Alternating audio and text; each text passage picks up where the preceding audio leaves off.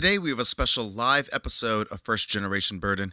It's the first time I've sat in the same room to record with someone since before the pandemic, and I sit down with my friend Esteban Serrano, creative director for Yo MTV Raps, the relaunch currently on Paramount Plus. This is a really great episode 71. Check it out. Welcome to First Generation Burden, a podcast dedicated to immigrants of the creative community. My name is Rich Tu, and I'm your host. Oh, hey, just looking at the shoes? Yeah, yes, that's right. Like crazy. The LV Chelsea boots, so to speak. So this is our first live recording in almost 2.5 years. Today we're at Soho House in New York City. We have a very intimate crowd at the Vinyl Room at Soho House. Want to give us some energy?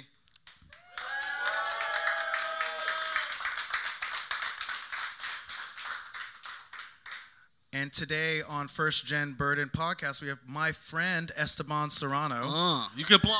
Yeah. There we go. Born and raised in West Philadelphia. West Philly, applaud.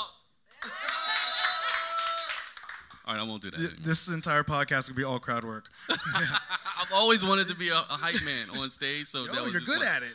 You're good at it. We're going to get into chill. it. Esteban has been a contributor to hip-hop and I would say pop culture in its many forms for close to 20 years. He's also had a hand in giving artists like A$AP Rocky, 2 Chainz, and Kendrick Lamar their first TV appearances. We'd love to talk about that. He's currently a television producer for MTV, my former home, recently helping to develop and launch the Yo MTV Raps brand in Asia and the UK to record-setting debuts. Shout out to you. Now he faces the biggest task of his career by bringing Yo MTV Raps back to the United States as the show's creative director. It's currently on Paramount Plus. Everyone give another round of applause to Esteban Serrano.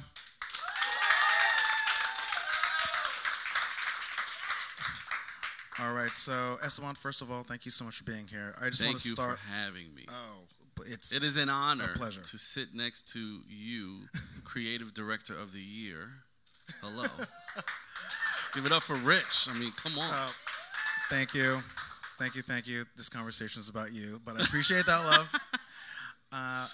First off, I just want to start off the convo in the way we start off all of our conversations by asking you to tell us a little bit about who you are and where you're from. I am, just like you said, West Philadelphia, born and raised. You know, that bar is a big bar in my life because in West Philly, I'm from a neighborhood called Winfield, and that was where Will Smith, Fresh Prince, was from. He was from literally 3 blocks away from where I'm from. And he had a huge impact on my childhood because he lived in my neighborhood. He was a humongous rapper at the time, not even like Fresh Prince level, just as an artist. And we both got our haircut at the same barbershop. And every Saturday I would sit. Now this was before appointments. You show up first come, first serve to this barbershop, and you sit there from 9 a.m. until they felt like giving you a haircut. But in would walk Prince, and he would sit in the chair immediately and get a cut. And while he was... What year was this? This was maybe... maybe 90... 92, maybe even 89. Oh, okay. Around in that time right before frame. NBC entered his life. Yes. Before Post-Grammy. Post-Grammy. Right at the height of the Gramminess. I think because he was still in high school at the time. Remember, he had parents just don't understand, I believe he was in 11th grade. When that record was humongous, especially in the city, it was huge. But people would come to the barbershop and battle him. And like people don't understand like how much of an MC like Fresh Prince was. He would destroy dudes in a line while getting his haircut. That was the most hip hop thing I'd ever seen in my life. And that was when I like really fell in love with hip hop in terms of the artistry, you know, the battle element of it, you know, all of the things that kind of surrounded that. So yeah, I'm a West Philadelphian. You know, I grew up in an amazing time. I was born in 81, but I also I was born in 81 too. Hey, yeah, we're both 81 babies. That's right. And I was born to 20-year-old parents who did not filter anything for me. So I got everything uncensored. My father, Puerto Rican, super into hip-hop, super into like anti-establishment hip-hop, which was like Public Enemy, NWA, you know, that vibe, and played it very loud in his Eddie Bauer edition Bronco all the time. He had the Eddie Bauer Bronco. It was fire, yes. Wow. And we would never wear a seatbelt, and he would put all the chairs down in the back, and we just bounced all around the back of the car because we were just reckless children to a 20-year-old father. So, But yeah, so he played a big part of my life because that's also, he exposed me to a lot of salsa and merengue. And that, you know, that vibe and that energy is a huge part. And, you know, being Puerto Rican, my father always pointed out every Puerto Rican that was ever famous because we needed to know. Like, you know. Immediately claiming anyone that he even had like a drop of blood. That was it. You know he's Puerto Rican, Filipinos do the same thing. Puerto Rican, right? Yeah. I know, right? And it's dope because when I like married Olivia Rodrigo? I married a Filipino, and my dad was like, yo, they're like Puerto Rican Asians. Like, they're the same people. We eat the same stuff. You know, it's a lot of similarities culturally there. But yeah, my mom is black. And she gave me all the soul and the gospel and R&B and, you know, that energy. So I grew up with like just an amazing variety of music. And my grandfather is a jazz vinyl collector. And so all he played was some amazing jazz. So yeah.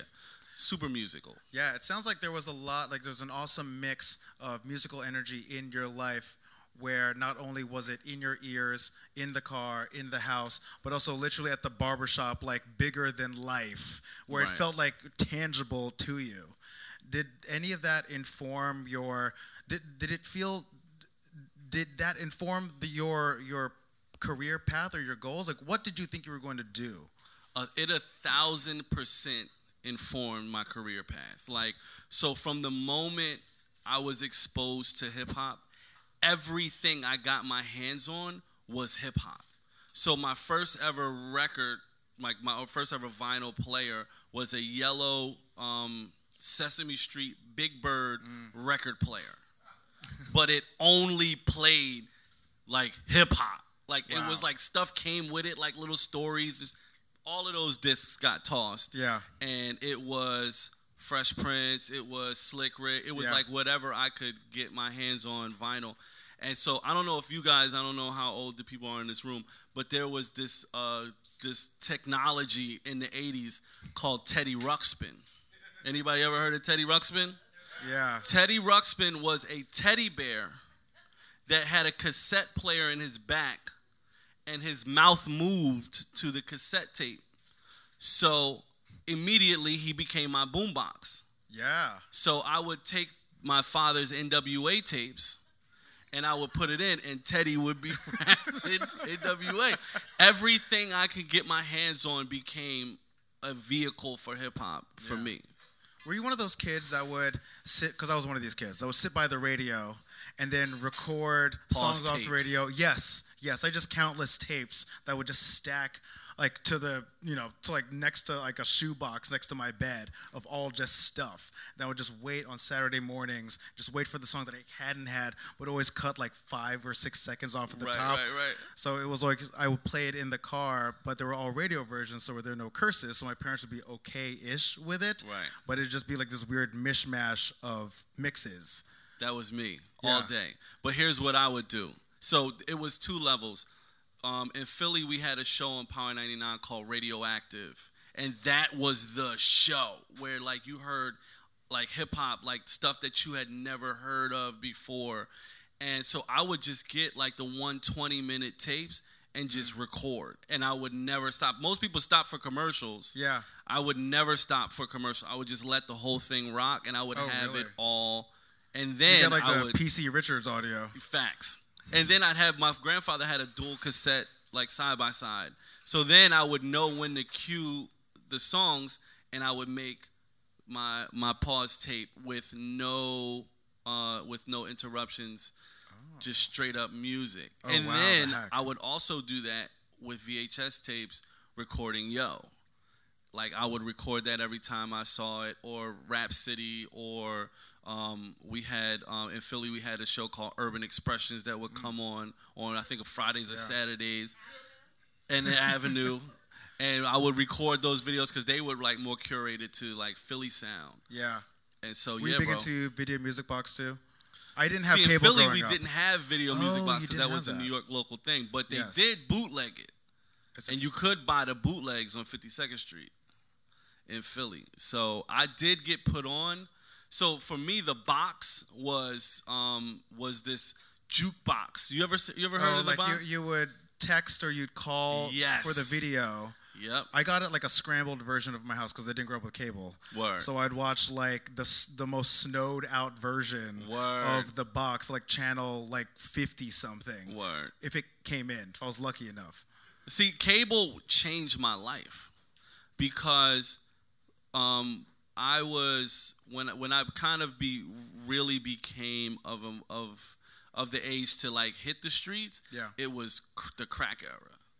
It was like a wild time in Philly. So right around that time is when we got cable, which was when I was able to keep my ass in the house and record all of the videos and watch it. So like that was like my window outside. Like I didn't want to see what was really going on outside my window at that time. So Yeah. I was watching TV, but cable was everything. Like, and then, this is another very Philly thing. We got this thing called Puerto Rican cable, which was when you would steal cable. And we had this, so my uncle worked for, I think the statute of limitation will allow me to tell this Yeah, story. I'm sure My it's uncle fine. worked for Cablevision, and he was able to unlock the cable boxes to give you every channel. Pay-per-view channels, yeah. HBO, Spice, You had the plug. Playboy, all the channels. Yeah, And that was Puerto Rican cable. that's amazing. I have a question for about your upbringing, because a lot of this show and a lot of our guests talk about identity and the way that identity informs like their current selves and also their future selves. I'd love to hear a little bit about the expectations that your parents had on you, and in consideration of your environment, and also in consideration even of your creative path. Were they open to your creativity? Was that something that you felt you had to keep within yourself or within a personal circle that found a larger expression later? Can you tell us a little bit about that? Yeah, so I had a very low expectation set by my parents. My father is a genius. He's a medical scientist. He's like a Wharton graduate. Like, he's brilliant. My mother is also a genius. My sister graduated high school at 13 years old. Whoa. My Doogie Howser. other sister, my younger sister, that was my oldest. My younger sister is the youngest vice principal in Jersey history, and she has a master's degree, and she's brilliant. And I was none of the above. I was like C student if I really put that effort in. Yeah. I was like a C student. So for my parents was like, as long as you ain't a bum, Yeah. you're good to go with me. So when they knew how much I love music. So, and at that time, another thing that kind of, the only way into hip hop from my perspective at the time was to be an artist. I didn't know that, music production existed. I didn't know that television or filmmaking, I didn't know any of those things. So I started out trying to rap. And so when my father saw me like always trying to rap and asking him to buy me equipment and things like that, he was like, yo man, I'm not just gonna give you all this money and I'm not gonna buy you this MPC, 2000 XL, this thing is like a $4,000 piece of equipment. So he bought me a karaoke machine that said, make me a demo tape. And if you make me a demo tape and I'm impressed by your skill, then I'll invest whatever you want. I kind of love that though. Yo, he was my first like record label. Yeah. That's my parents. Yeah, like prove yourself and then and then further investment. Right. I mean, it set the tone for my whole career. My whole career has been like solving problems and challenges. So, like I had to figure out like what beats. I had to figure out how to record myself and a beat at the same time. I had to figure out all of these different things, and it was a demo. In my mind, a demo was multiple records. It wasn't just one. It wasn't like I could freestyle and impress my father. Like my father like knows music, and my mom, they know music. So it wasn't like I literally had to cater an album to my parents. You know what I'm saying? Yeah. So it was a very specific audience. So it taught me how to create for an audience. Yeah. It taught me how to problem solve and troubleshoot technology wise, and then it also challenged my creativity. Do you still have that? I don't have that particular also demo. Have your kids listened to it? Yes, my father makes them listen to my music. Yeah, man. It wasn't bad. I will say it wasn't amazing, but it definitely went. I wasn't a whack MC. Yeah. By any stretch of the imagination. No. I imagine that you were like actually pretty good at it, and you probably could have like taken that career path if you wanted it. So that's what I tried. Like when I only went to college because I wanted to pursue music in some way, shape, or form, and it was there that I got into making like actually shooting and filming performances and creating music videos. Where'd you go to college? I went to this place called the Art Institute in Philly. It was on the back of the Source magazine. Oh, That's okay, the reason yeah. that I went there. All right. But yeah, so that was where. But I was on that path, and that's how I found. And then when I got my internship at MTV, I was like, I was still trying to be an MC, but I was like, wait a minute, I'm going to these different record labels to get these music videos, and I'm meeting product managers. I'm meeting, the video directors. I'm meeting all of these different job descriptions that work within hip hop that support these artists. I'm like, I don't have to be the artist. Yeah. So that's when it like opened all my eyes. I want to hear about how you got the internship at MTV. I was looking it up, and it looks like you were there. You started there like 2003, 2004, 2004. Oh, yeah, so like right after college, right? Yeah. No, during. During college? So I set it up that way because I went to school in Philly, and I wanted to make sure that when I interned, it could be my only focus. I had no classes. I had no obligations in Philly, so I could be in the building 5 days a week. What was MTV always the destination? That was the only place. Really? The only place I wanted to work, and specifically TRL. I was about to say, can you paint the picture of what the broadcast landscape was at the time? TRL. It was TRL. It was no 106 in Park yet. Right. It was TRL was the juggernaut. Like that was the only show that was a music pop culture daily live show. That's where all the music was broke. Was that still the Carson Daly years? Yep. Or was that post Carson? Well, when I got in, it was post, but when I fell in love, it was Carson. Oh, of course, yeah. Same thing for all of us, yeah. For sure. For sure, man. So what was, when you were literally, I just love to hear where your headspace was, when you go in and you want this internship, is it scary, intimidating, or you're just like, no, I'm going to bust down the door. Listen, this is the only place? It was all of those things, and here's why. So again, I found my college in the back of the Source magazine, and right now it's no longer an accredited university, so I probably don't even have a degree from there anymore, but that's never here nor there. So when I went to the resource center and was like, I want to intern at MTV, their response was, we don't have any connections at MTV. We can't get you an internship there. And I was like, okay, well, how am I supposed to get in? And so, long story short, I found an email address to an HR person. And I emailed them, and they didn't respond.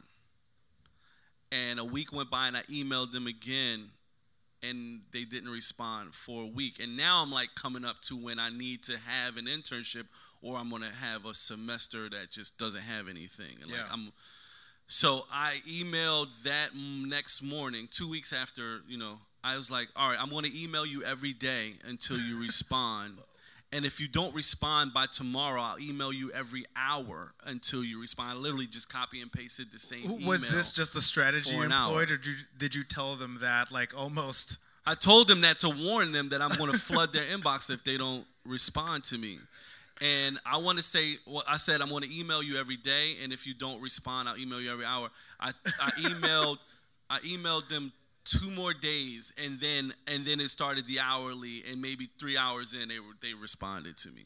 And they were super reluctant to give me this internship. We never heard of your school before. We don't know if this is a real school. You live 2 states away. We don't know if you can make the commitment. All of the excuses in the world. And I just kept responding, just let me interview. Just give me an interview. Let me interview. And, give me the opportunity and let me fail. Don't fail me without even trying. So I got the interview, and the woman, again, was just like, every reason why I'm not qualified to be here. And I said, well, give me a week. And if I'm late or I miss or you hear anything bad, then let me go. Yeah. Like, what does it take you? They weren't paying. Internships are paid now. It cost me $200 a week to get back and forth from Philly and feed myself. I was about to say, it's like you're probably investing more time and effort just to show up. I was sleeping on my wife's, no, she wasn't my wife at the time. I was sleeping on my wife's couch, or I found an edit suite in the building that I would sleep in the edit suite, like just to be able to cut the time from traveling and commuting back and forth. So the first week of my internship there, I was terrified because now I'm in the building and I'm interning with NYU students and Berkeley music students and all of these students. But what I realized is my grassroots DIY style far outshined the bigger colleges because they were taught a lot of theory, but they couldn't find the record button on a camera. Right. Whereas I didn't know anything about theory, but I could shoot, edit, I could do all those things already. Right, and at that point, your job is really just adding value. It's not like they're trusting you to steer the ship.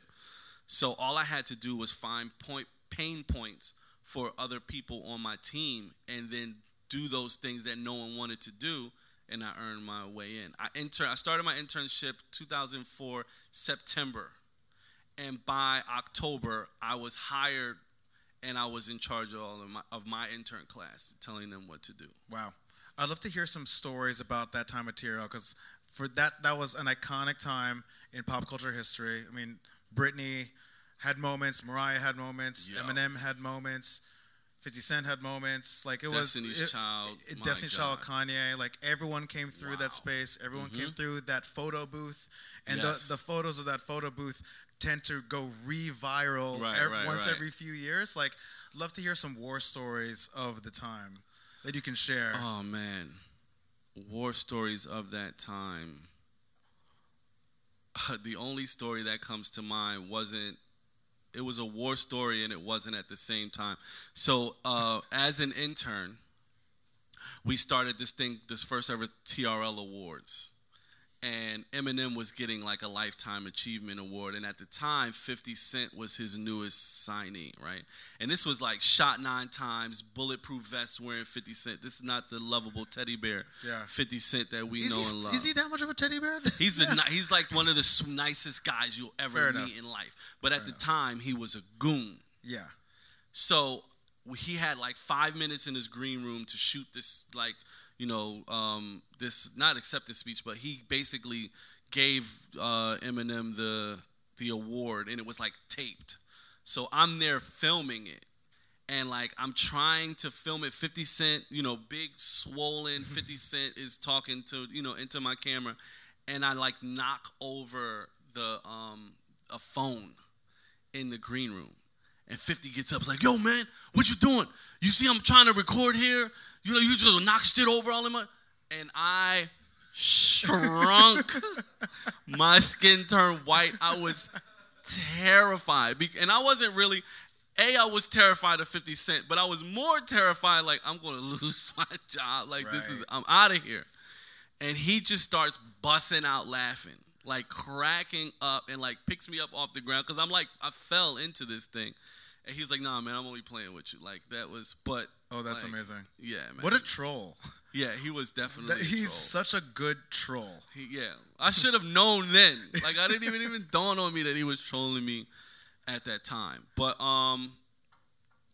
war stories for me were just like, I put in like hours. Yeah. Hours and hours and hours. Like, I lived in that building. Like, that was really my thing.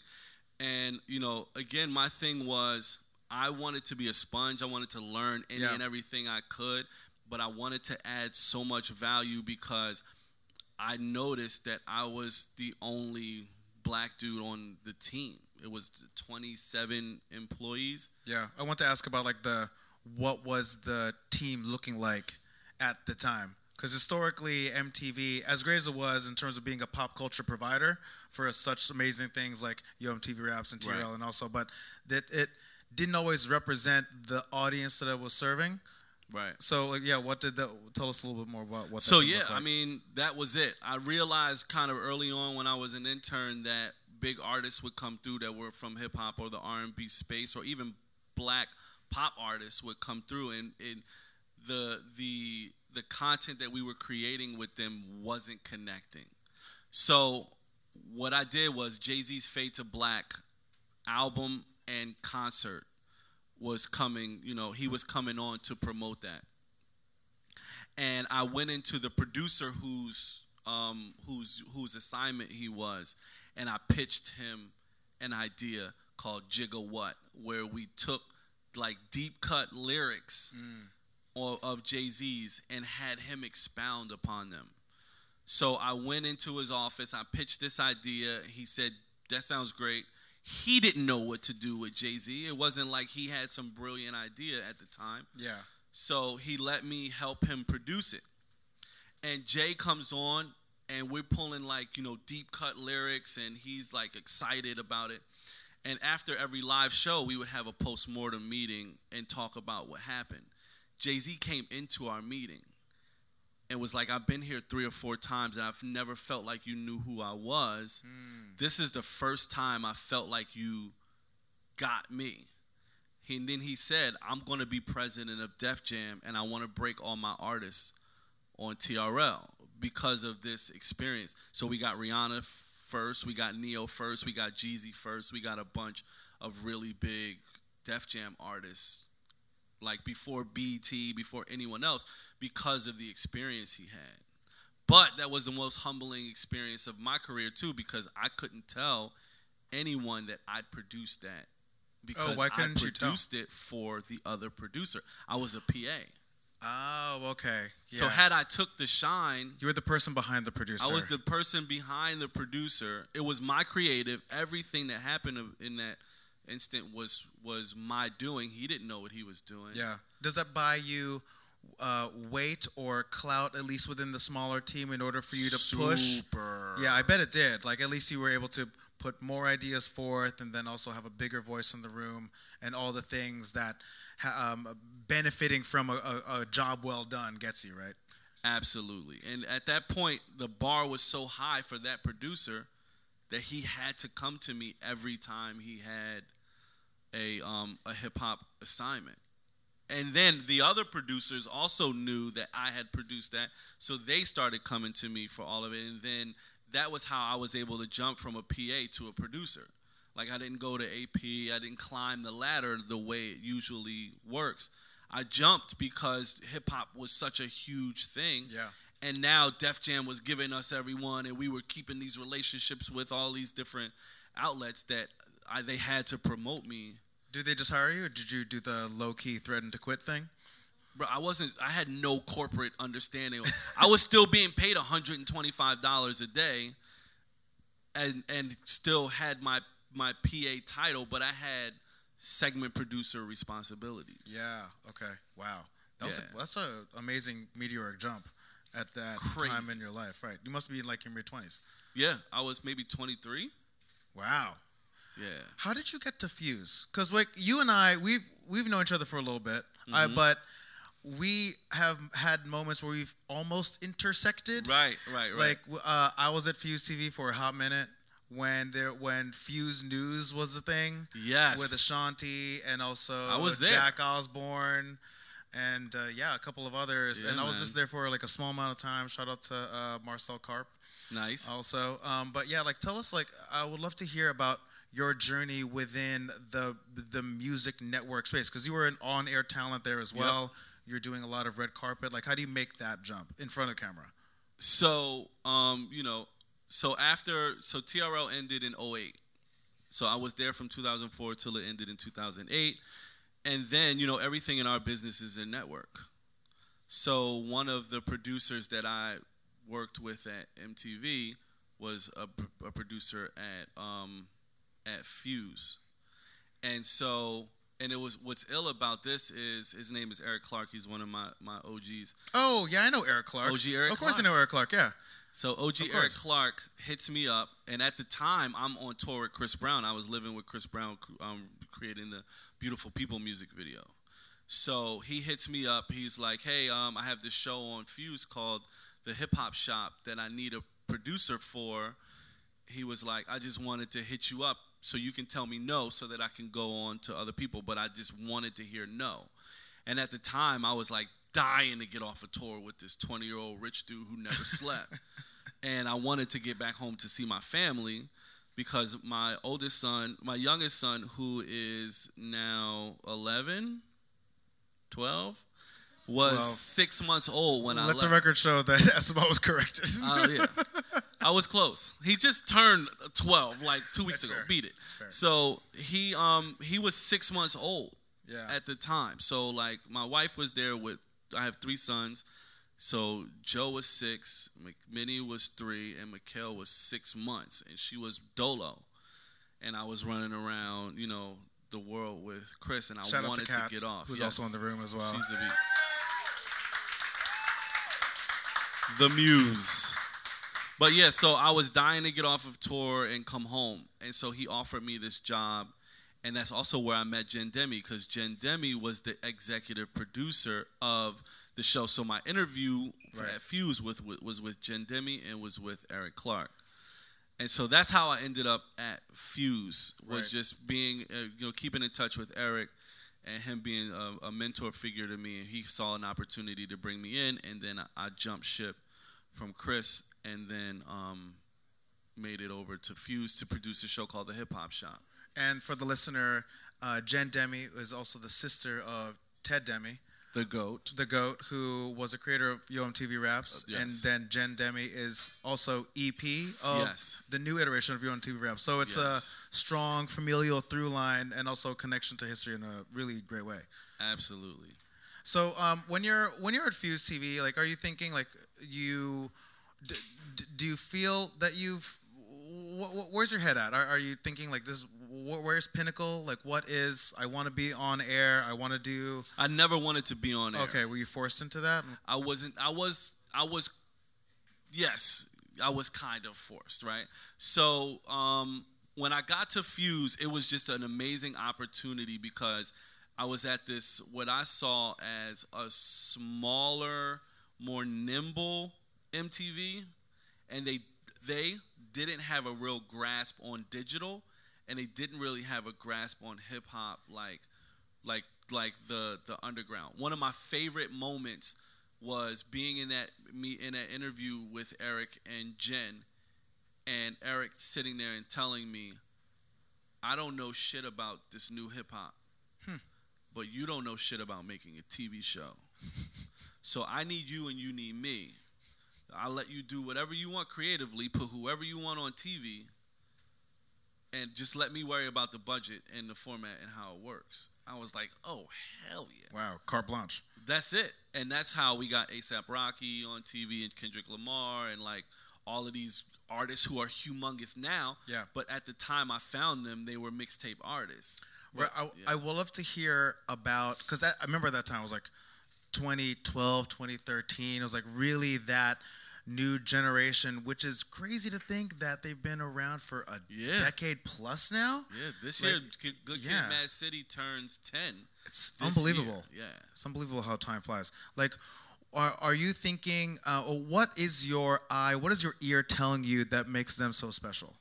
I mean, honestly, this is just a gift. Like, all of my life, I've been able to hear things that I know is going to push is going to move the needle. I've always had that gift. Like, it's weird. I don't know where it came from. I don't know if it's a mixture of all of the music that I've listened to. I don't know if it's my education from TRL, days and being able to spot talent in different ways and kind of watching these different meteoric things. Because it happened at TRL, but no one would listen to me. Like, Drake was on TRL to promote Degrassi.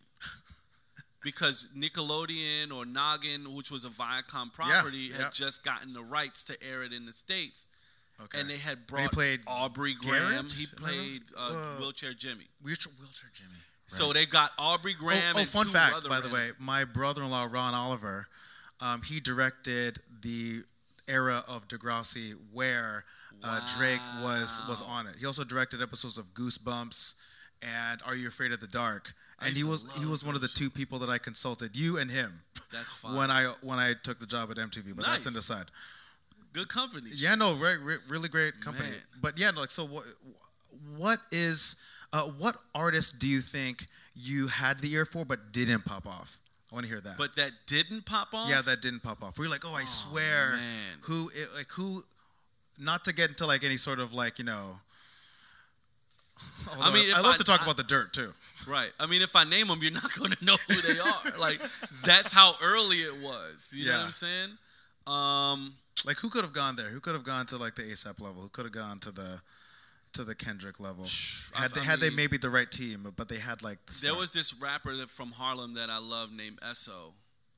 And this was back in 2008, 2007.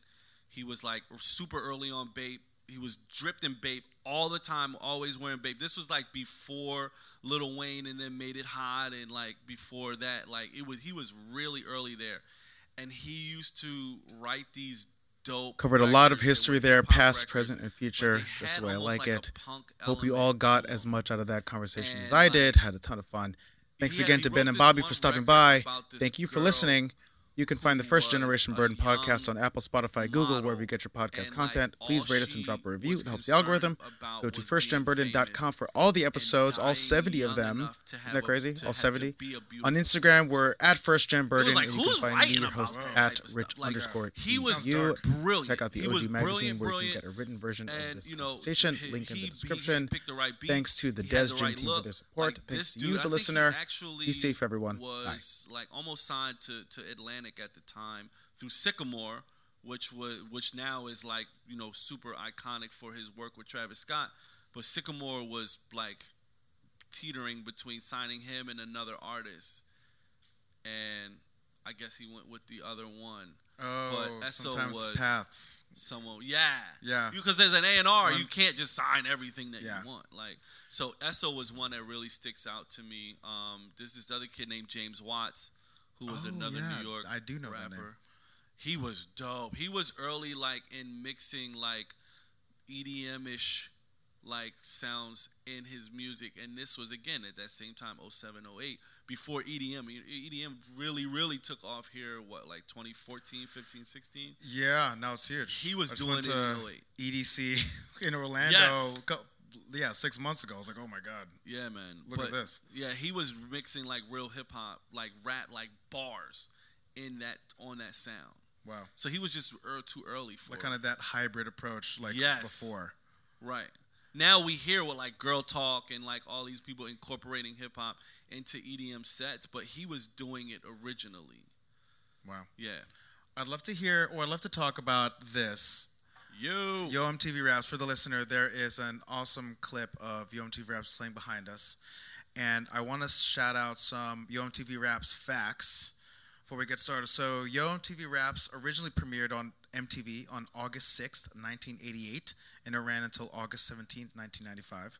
It was originally hosted by Fab Five Freddy, and later on by Ed Lover and Dr. Dre. Shout out to Hot 97. Hosted on the weekends, that's when they took over those duties. And also the OG logo was designed by Dr. Revolt. But the OG logo is still, it still has lineage and also presence in the show. So you have helped shepherd a classic icon of not just hip-hop culture, but pop culture back into the ecosystem on Paramount Plus. I would love to hear about how that entered your world. Mm-hmm. Also, I know that you're one of the best live TV producers that I've ever met. Thank you. Yeah, one of my favorite stories about you, not to gas you up, although this is about you, so I am gassing you up. When I had to do a live segment on Fresh Out Fridays with Kevin Kenny. Shout out to Kevin. Right. And it was about a sneaker that I just released with Nike called the First Gen 270 Reacts, and it was in 2019. And you were the one that highlighted, hey, maybe we should bring Rich on because we want to do a sneaker segment. And I was like, cool, I'm down. But you coached me through the needs of the live segment the day before, talked me through, prepped me so well for the next day. And also when I was at MTV, you know, we have very busy roles there. And I remember in the same day, I had a meeting with our CMO to talk through work. I had a couple of other meetings that were just at a certain level. And I remember I did the segment, went off without a hitch. Thanks again to your prep work. But also I asked for full makeup. Facts. And I'm a bald dude. I was like, just take care of this T-zone. I just want to like feel good here. And then for the rest of the day, you were beautiful. I was beautiful. Like you show up to a meeting, like on stage makeup looks very specific. Facts. So you just go to a normal room, like normal, like fluorescent lighting, and we're just like, what happened here? For like 6 hours. I was like, I just showed up to work today. I don't know. So just for the people listening, TV makeup is very flat. Yes. It's no dimension to it. So the joke is when you wear TV makeup in the street, you look casket ready. Like that's how bad the makeup looks. Not when you have HD and 4K all up in you. Like lights everywhere. Yeah, you like casket sharp. Yeah, but I really appreciate you for setting me up, but also it felt so seamless, and like, you know, just also see you work on that other side of the camera. I mean, I've seen you work, but seeing you work and participate with you in that level. So I can't really think of anyone else that could have helped shepherd Yo back into the ecosystem. So how did that enter your life? So I was at the Acme on River Road in Jersey. Yeah, I was about to River Road? At the deli counter. Okay. Is that Jersey City? No, this is wait, 1 and 9 River Road? Edgewater. Okay. Yes. Yeah. And I was at the deli counter, and a good friend of mine who was a producer with me on TRL. Her name is Melissa Casas Novus. Shout out to Melissa. Yeah, I love Shout Melissa out to Casas Melissa. She joins the deli line and is like, yo, we're bringing Yo back on MTV. She's like, you want to produce it? And I was like, wait a minute, I need to know more about this. And so I started making calls around, and then I talked to Jen Demi, and she was like, no, it's coming back. But she wasn't involved with it at the time because it was a U.S. thing, and she was in international. Yes. So and they helped shepherd the international Asia and the UK. Yes, exactly. That I worked on with Jen before. Because once I get in the building to have this Yo MTV Raps meeting is when they do the old bait and switch and tell me, well, Yo is, being piloted and we're working with some company out of LA to bring it back. But TRL's coming back. You want to produce that? And I was like, I want to produce Yo. Right. And they were like, well, do TRL until Yo comes back. And as soon as that's done, you just jump ship. Right. And it never came back. Right. No, I remember This was 2016, 2017. 2016, 2017. That's when I met you. That's when I consulted you at MTV. Yes. And then I jumped into the TRL rebrand. Yeah, man. And that's when, I jumped into the TRL rebrand as well, waiting for my chance to work on Yo. But what happened was International was ready to to create a hip-hop show. And so I was able, Jen Demi brought me on to reformat Yo for an international audience. Right. And so that was when I was able to all of these ideas that I had cataloged for years, like if I touch this property, I want to do X, Y, and Z. And so then that was when the Yo journey, really began in Asia first. Wow. So what is the challenge of translating or bringing a U.S. property to Asia? But also Asia the hip-hop community in Asia is really rich, and also for years. Yeah, it's there was when I was in China a few years ago, they were showing me this one rap show. It was like kind of like the Voice, but for hip hop. Yes. And they were like, "Yo, look at this show," and I was like, "This is the wildest thing I've ever seen." Bugged, yes. Yeah. So like, what's the difference between a Chinese audience and then U.S. audience? I'd love to hear about the journey to America. So, well, the biggest. Or it wasn't in China. It was Australia. All over. Yeah, it was Asia. all over Asia. Yeah. And that was the biggest part. That was the biggest component. Was that in that territory they speak a bunch of different languages. Right. So we decided that the one common language between all of them was English. So what we did was I created the format so that we could have a broad stroke show, and then parts of the show, like the videos or the performance or the cipher or the battle, was localized. So like China, they got Yo with like these bigger Asian artists, but then when it came to like the smaller pieces of content, it was in their language. It aired in their territory only. Oh, okay. So China got a different version than Japan, than Korea, than Indonesia, than wherever else. Right. But the larger show with like the bigger artists, they all saw. So it was like produced in batches that would be distributed to the different territories. Exactly. Wow. So then when it comes to America, like, are you thinking, wow, this is the longest journey ever, finally? Like, what? Hell yes. Yeah. So, because we launched in Asia, then we launched in the UK. Yeah. And then we had Germany and like another territory before it got to the US. And I had already it had and been you're on a plane. years. You're traveling to all these. No, I'm not going any because I'm still anywhere. working for TRL. Oh, okay. So I was doing TRL and doing International Yo at the same time. Wow. Yeah. So tell us about this show, the U.S. version. Who do you got? You got Conceited. You got DJ Diamond Cup. My guy Conceited. Shout out to Sneaker Wars. Shout out to Wild 'N Out. And that shout out to Sneaker Wars because that was the time I got to see him host. Yes. I knew Conceited. Conceited was the perfect host because he was a battle rap background. Yep. So he had bars and he was respected as an MC, but also funny. Right. And great improviser. And great improviser. A la Wild 'N Out. Wild 'N Out, but also the Ed Lover of it all. Yeah. Ed was not afraid to make fun of himself, not afraid to you need a goof. Be funny. And, he could take a joke, he could give a joke, so that element of the Ed Lover dynamic I loved about him. And then what I wanted to do with this show was hip-hop is not just a music. It's a culture. So it's fashion, it's art, it's food, it's sneakers, it's, everything. And knowing and following Conceited, I know that he's heavy into fashion. Yep. He's heavy into huge culture, sneakerhead. heavy into art, in the art space. Yes. So it's like, oh, this guy encompasses all of the elements that I want.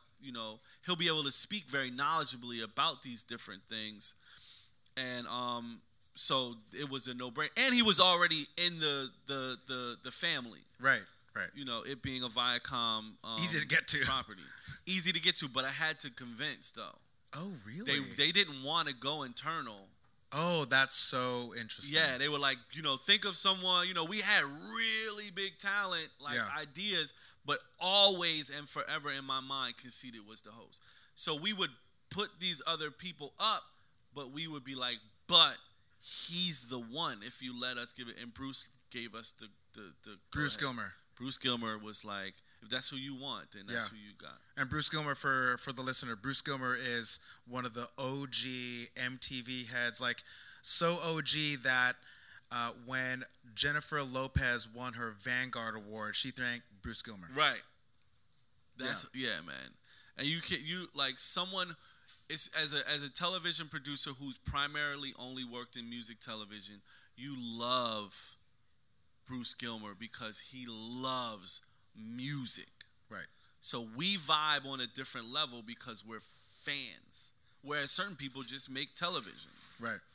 He's like, it's about the music. So shout out to him for allowing us to take a shot on Conceited. And boy, did it pay off. Yeah, no, it looks like it. Like on the episodes that I've seen, it's so eclectic, but it still has the same energy of the first show, but for a contemporary audience. One thing I really love about it is the sheer variety of segments. It feels like all the knowledge that you've acquired over the years is really put into the show, like not just for the live interviews, but also for the ciphers, the music videos, 100%. Even the historical packages. Like how much of that do you think is the culmination of your entire career within music television as a whole? Yeah, I definitely threw the kitchen sink. Yeah, it looks like a kitchen sink approach. So like what I wanted to do with this, because again we're producing for a different audience with a different attention span now. So I didn't want it to just be sit down interviews in the studio. We don't want to just show music videos. So I had to make segments that would feel like music, but give you information and give you variety of, different storylines. Like my favorite, like one of my bucket list moments was I wanted a Latin and hip hop package. I wanted a piece of content that showed and told the story of how Latinos contributed and were always threaded in a part of hip-hop. And that was something that, again, my father would be like, he's Puerto Rican, right? Cypress Hills is Hispanic, right? Big Pun is Puerto Rican. This, like, he would always point them out. So I always knew they existed, but we never got the shine. So I think it's actually good timing because this is that's great timing. Is the piece right now as Bad Bunny is dancing on screen. And, like, now Latinos are so huge, like hip hop and Latin trap is so huge right now. So I wanted people to know that it ain't now; it's always been part of it. But so yeah, and then one of my other favorite moments, I felt, and this was just me as a hip hop fan, I felt like Yo MTV Raps coming back in 2022 had to contribute to current hip hop. Yeah. It couldn't just cherry pick.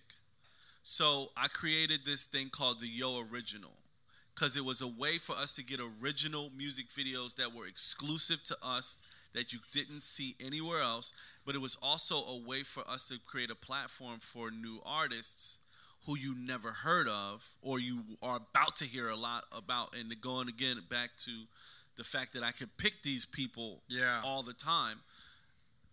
So we did a music video with an artist named Millies, who I love and I've been a huge fan of for probably 5 or 6 years now. And he just gets bigger and bigger and bigger every year. But like I wanted MTV to give back to the newer artists and add value to them.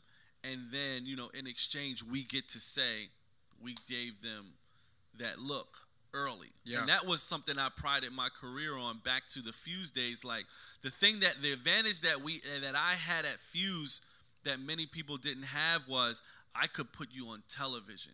While everyone else was putting you on the internet, you were going to get on actual TV. And that was still a big deal to these artists.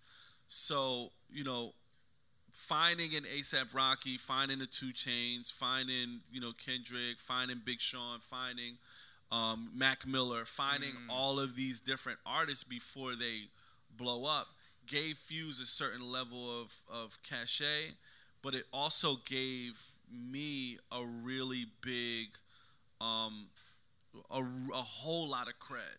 Yeah. Both in the music industry for being able to pull these new dudes out, but also, when they really blow up, one of my... They can trace it back.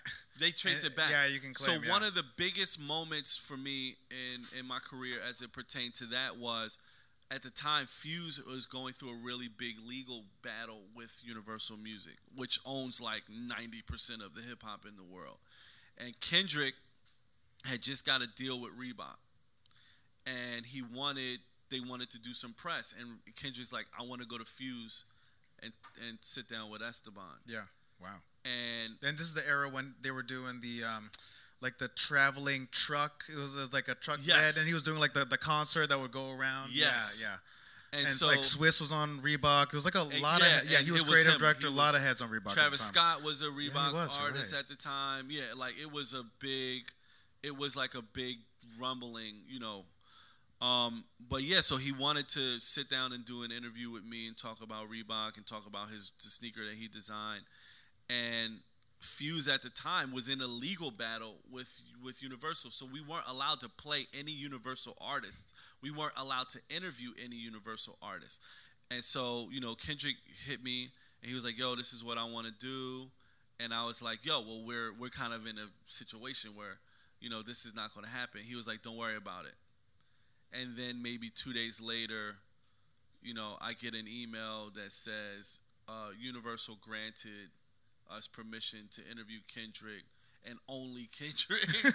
Like, we still in the beef. Special request. But yeah, so he got on the bat phone. phone. To use his muscle, for that situation where most artists wouldn't even care. Yeah. You know what I mean? Like, what does any artist care what outlet I'm going to talk about my sneaker? Where it's like, oh yeah, you find one barrier, you just go to the next thing. It's like, but that's amazing testament to you and the commitment to wanting to sit down with you, right? To tell a story. Yeah, man. And we've had some amazing conversations throughout the years. He and I, and me and Mac Miller as well. Because when I did become on air, I would do the festival circuit. I would do the album release. I would do, because I put them on early because I was an on-air personality and I was still a producer. So, I was able to get them early and build that relationship, and we would just, we were just like homies. Yeah, and you just rock it out. Yep. Tell us about the artists that you have in this season of YoMTV Raps. Like, who is on the show? Like, it seems like a wide breadth of artists. Yes. But also, I'd love to get into your mind of what does that casting look like, and it was a battle. Yeah, who are you really passionate about? It was a battle. I will say that being a purist and being a hip hop fan, every rapper that came on the show had to be able to rap. Like, I don't care about, the vibe. Nowadays, it's like, well, he don't really be saying shit, but he'll vibe. And it's like, but this is YoMTV Raps, not YoMTV Vibes. So you need to have bars. That was first and foremost. But also, there needed to be a variety of artists because hip-hop has a variety of sounds right now. So the artist that we got was Freddie Gibbs. We got Lotto. We got Saba, which is another artist that I was super early on. From Chicago. I love Saba. He's one of my favorite artists. JID from Dreamville. We got IDK. We got dope artists that are cut from that cloth, but at the same time are in my opinion going to be the next generation of those greats. Who do you think is going to be the breakout of the class you're bringing? And the reason I ask that question is because I've worked on Double XL's freshman class for a couple of years, right? So the year that I worked on, 2015, Fed Wap was on it, Vince Staples on it, Dej Loaf, Kid, a few other awesome artists. And then last year, 2020, it was Jack Harlow. Lotto was on it. Mm-hmm. Let's see, Chica, Fivio Foreign, and I think of those classes as these time stamps where there is, you'll see future legends in a moment, and then some individuals that maybe don't get to a status, but they're still in the mix and they're doing their thing. Who is, in your opinion, going to break out from this season? I think it's going to be JID and it's going to be Saba. Those two, in my opinion, are going to be the ones from this season. Lotto is where she is. Right. She's already huge. Yeah, she's huge. Is there room for growth? Sure. But, it's not really a feather in my cap if Lotto blows up because she's kind of already there. You know what I'm saying? But with a JID, someone who's such a particular type of MC, he gives me Andre 3000 vibes at times. I feel and his work ethic and his versatility, will allow him. I just heard the other day him on a record with John Legend, and it was oh snap, he bodied it. But it's oh, you can go here, and you can go all the way over there. I feel like he has that range. I feel like if he got the right record, then people will eat up his catalog and he'd be out of here. Right, that'd just be game over. Right. Wow. All right, so we're coming up on time. There's already been an hour. Isn't that wild? That's bug. Yeah, that is wild. So last question. Hit it. Well, what do you think? What are your chances for season 2? No, it's not the real last question. What advice would you give to anyone that wants to go on this path, and you know, as honest as possible, because the entertainment industry specifically is so tough. It's tough from almost any angle that you enter it in. What do you think are the main qualities one needs to have to find success, just as like living as a human being? What do you think are the main qualities one needs to have in order to excel? Okay. So for number one, you have to always be a student. Like, no matter where you are in your life and your career, you always need to be learning. You always need to be evolving. You always need to be growing. When I came in the game in 2004, it was a whole different world than it is in 2022. There was no streaming service. There was no YouTube. So I had to continuously learn and evolve and grow and challenge myself to stay relevant, to add value, but to also understand the landscape and what was going on. So always be a student. Have a nerd-like focus on understanding technology, and especially as it pertains to where content is viewed. And also don't wait. Like, produce now. Like, do it now. Like, you know, one of my biggest success stories is this dude right here named Claude. And he was someone who I had crossed paths with because he was producing content for his website. And, you know, one of the talent that he found was a friend of mine, and he brought me in, and you became one of the pilot episodes of Chef Harold's show. Oh yeah, shout out to Chef Harold. So we met, you know, through that, and he was so hungry, but he was so talented.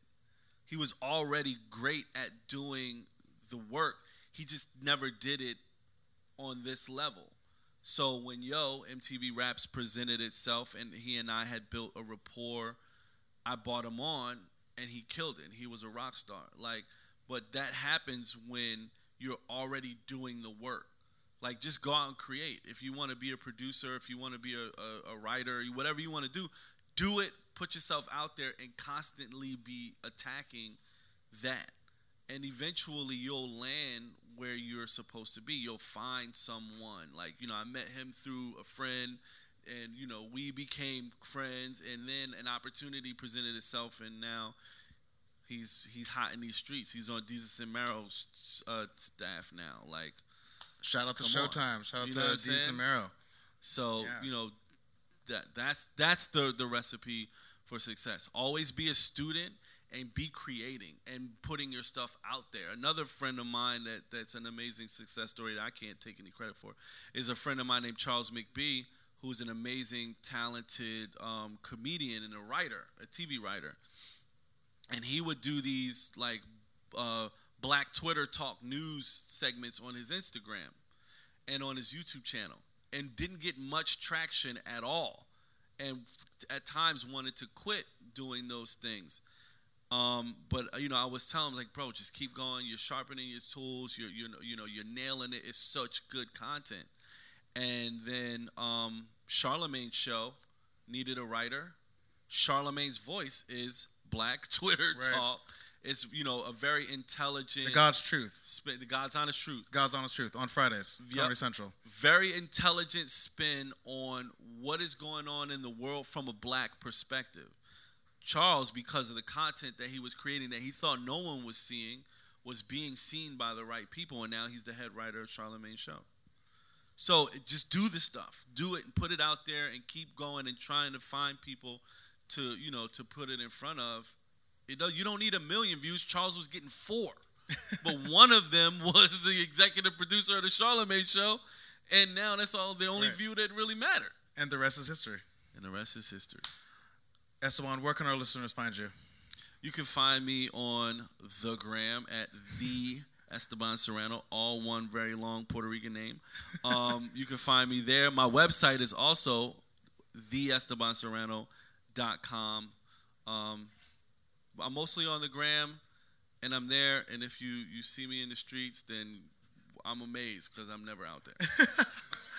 And also, Yo MTV Raps is running till August of this year. How many episodes we got? We got 8 episodes on Paramount Plus. They drop every Tuesday. Yes. I'm super excited. It's amazing. And show. There's 50 OG episodes of Yo that you can go back and dig through. And those are remastered old episodes, right? Remastered.